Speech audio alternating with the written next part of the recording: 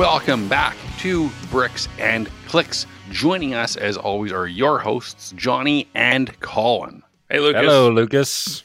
Thanks for having me. Excited to dig into this episode because I just get to ask a few questions and let you guys run with it. But we're entering the dog just for the baseball seasons we were talking about in the green room, all chowing down on some Cho chocolates, but in the promotional activities of the grocery store as well. It's an interesting time. You have a lot more fresh produce coming in, but also a lot more fresh promotions, which I think is what we're going to dig into in sort of the July, August, and I guess even early September days of the grocery industry. So Colin, I'll pass it to you because I know that you said a lot of thoughts on the topic. If you want to go first of what your thoughts on the sort of the dog days of summer are. We're coming to you live. Well, not live when you guys listen to it, but we are currently live. I am from Tahoe, so I'm in full summer mode at this moment. And Beach body. Been hitting up the Safeway many times. So I've been watching these summer promotions, and they are hot promotions in the summer. And trying to move that product. Yeah. And we also, with the brands that we work with a lot, we're getting a ton of questions on,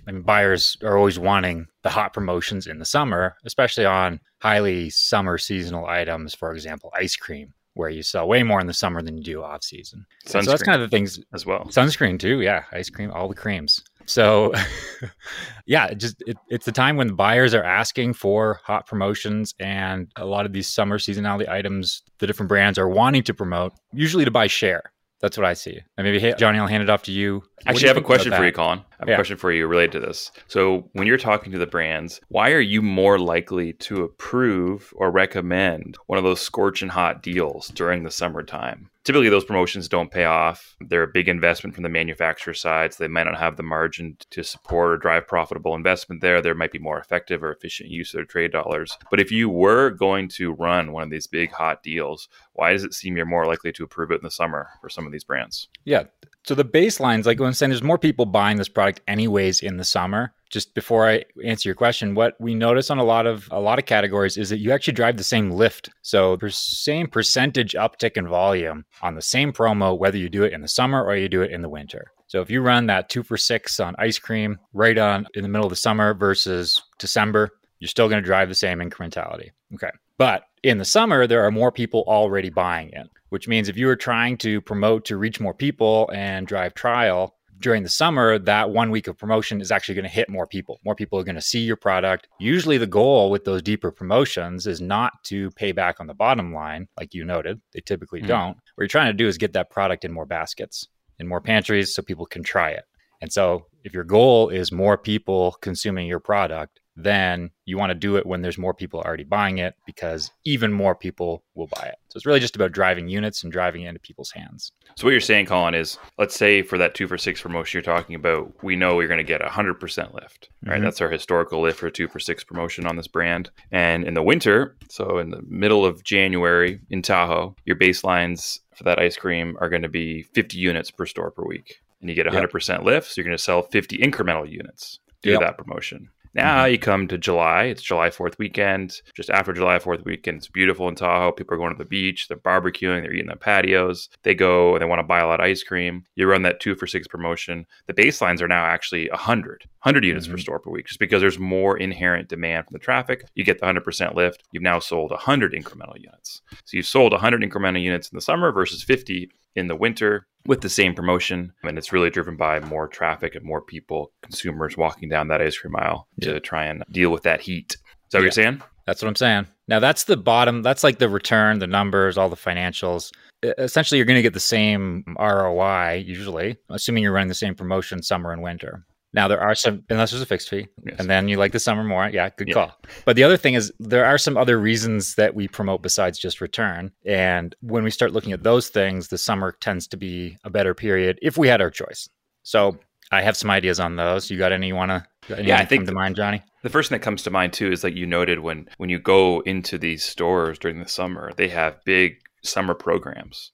So there's just a lot more product on the shelf, maybe barbecue themed events that Safeway is doing or Rayleigh's or whatever. There's going to be a lot more product. And so the retailers are willing to invest their shelf space into these big display programs, which means you're just going to have more product in the store, which is going to help you support these lifts. And so you could maybe go much deeper than 2 for 6. You would go for 2 for 4, some crazy deal, BOGO or something like that. If you ran that promotion in the winter, they're probably not putting an end cap of ice cream in the winter. Mm-hmm. And so you're going to run out of stock just on your regular placement in the cooler. But if you had this BOGO running in the summer and there's a big, themed event, there's going to be a lot more ice cream, maybe on the end cap right near the check stand or whatever that is, in that cooler and that freezer. And so there's just a lot more product in the store to support that BOGO and allow you to reach your full potential and give you the best chance to meet the demand. So that's another reason why I like it.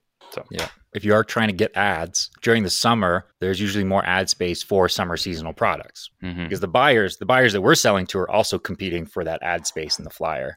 And so they have more opportunity. So they're more willing. They just can put brands into the ads. Whereas in the winter, it's going to go to the more, hot chocolate, I guess, is going to get the ad box in the winter. Soup's going to get it in the winter. Big seasonal winter one, right? Kind of the opposite of ice cream where, it's going to get the winter promotions. Mm-hmm.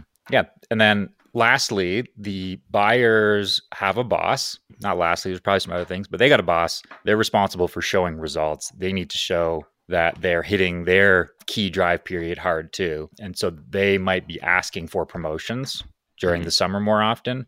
And if you are a brand that's doing the things the buyer wants, then hopefully you're going to get some preferential treatment when you ask the buyer for some things that you want. Yeah, it's important to know what they're looking for, right? What are they getting scorecarded on? Because they, like you said, they have a boss too.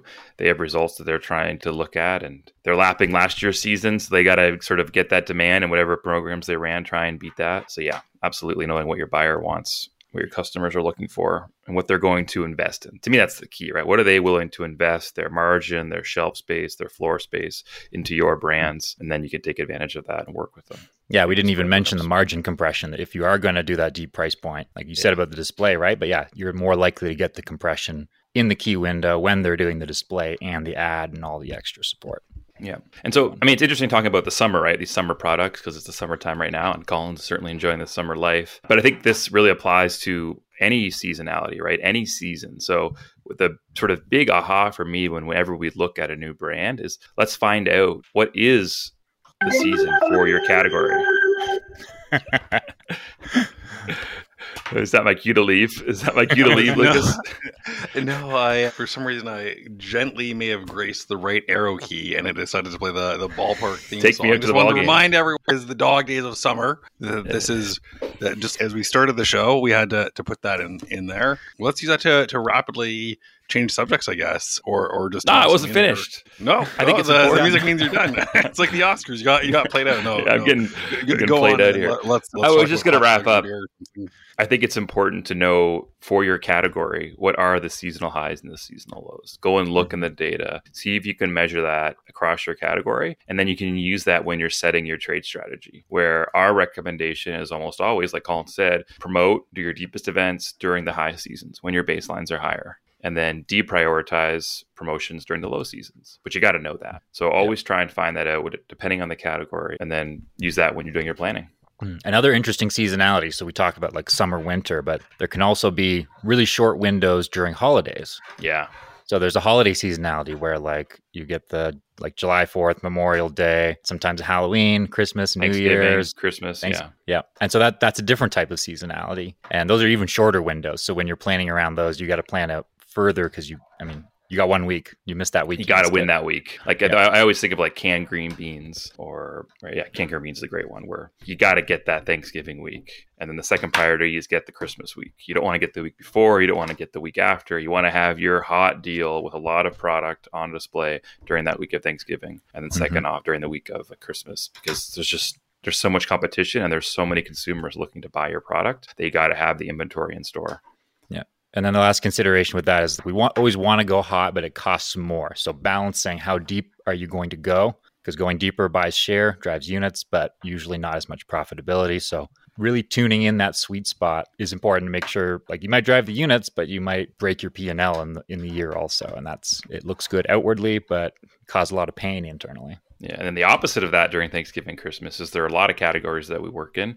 Think of snacks or things that pack lunches. They see a dramatic drop down, like a really negative or a big decline in their baselines during the week of Thanksgiving, during the week of Christmas. And so don't promote during that week. Whatever you do, don't promote, don't spend any fixed fees, don't spend any ad fees during that week because you're just going to get killed because your baselines are so low. Yeah. The other one we see, I mean, there's a lot of seasonality patterns, but there's some that are more common. The Q4 slump. Yeah. A lot of products have this kind of flat through the middle of the year, and then Q4 just tails off until December is the worst month of the year and comes back strong in January. And so like what you're saying there, then you just want to avoid Q4 as much as possible as you're planning. Yep, exactly. I think this is important too. This is all seasonality based on the consumer. So looking at consumption data. You might not see the same story with shipment data, because shipment data, you're dealing with retailers and they may have their own seasonality. That's not really seasonality, but it could be based on their fiscal year, right? So I think UNFI is a good example, right? Where they're October fiscal. Ooh, no, June, July is the end of their year. So they might be July fiscal. Or Whole Foods is October fiscal. Yeah. Yeah, so June, but what you'll see is they'll stop buying near the end of their fiscal, right? Because they're trying to go through all their inventory. And so from a shipment perspective, it might be different than what you're seeing from consumption. And just being able to plan for that in out years when you're trying to look at shipments and map that in terms of how retailers behave and keep that in mind as well. Because they're trying to manage their P&L as they wrap up their year. Yep. So that's seasonality. I think it's beach time, I guess. Yeah. Little beach, little dirty nil. Sounds like a great summer day. Is that the dirty nil play on the beach? Are they coming up on a pontoon boat? Is that them fading in? Must mean it's time to head on out. So make sure you hit that subscribe button or follow whatever platform you're listening on. And if you want to talk to Johnny or Colin or Adam or anyone else at Omnium, just go to omniumcpg.com and hit the contact form. So say hi. It's true. I do. Maybe not all the way through, but I read them. Bye.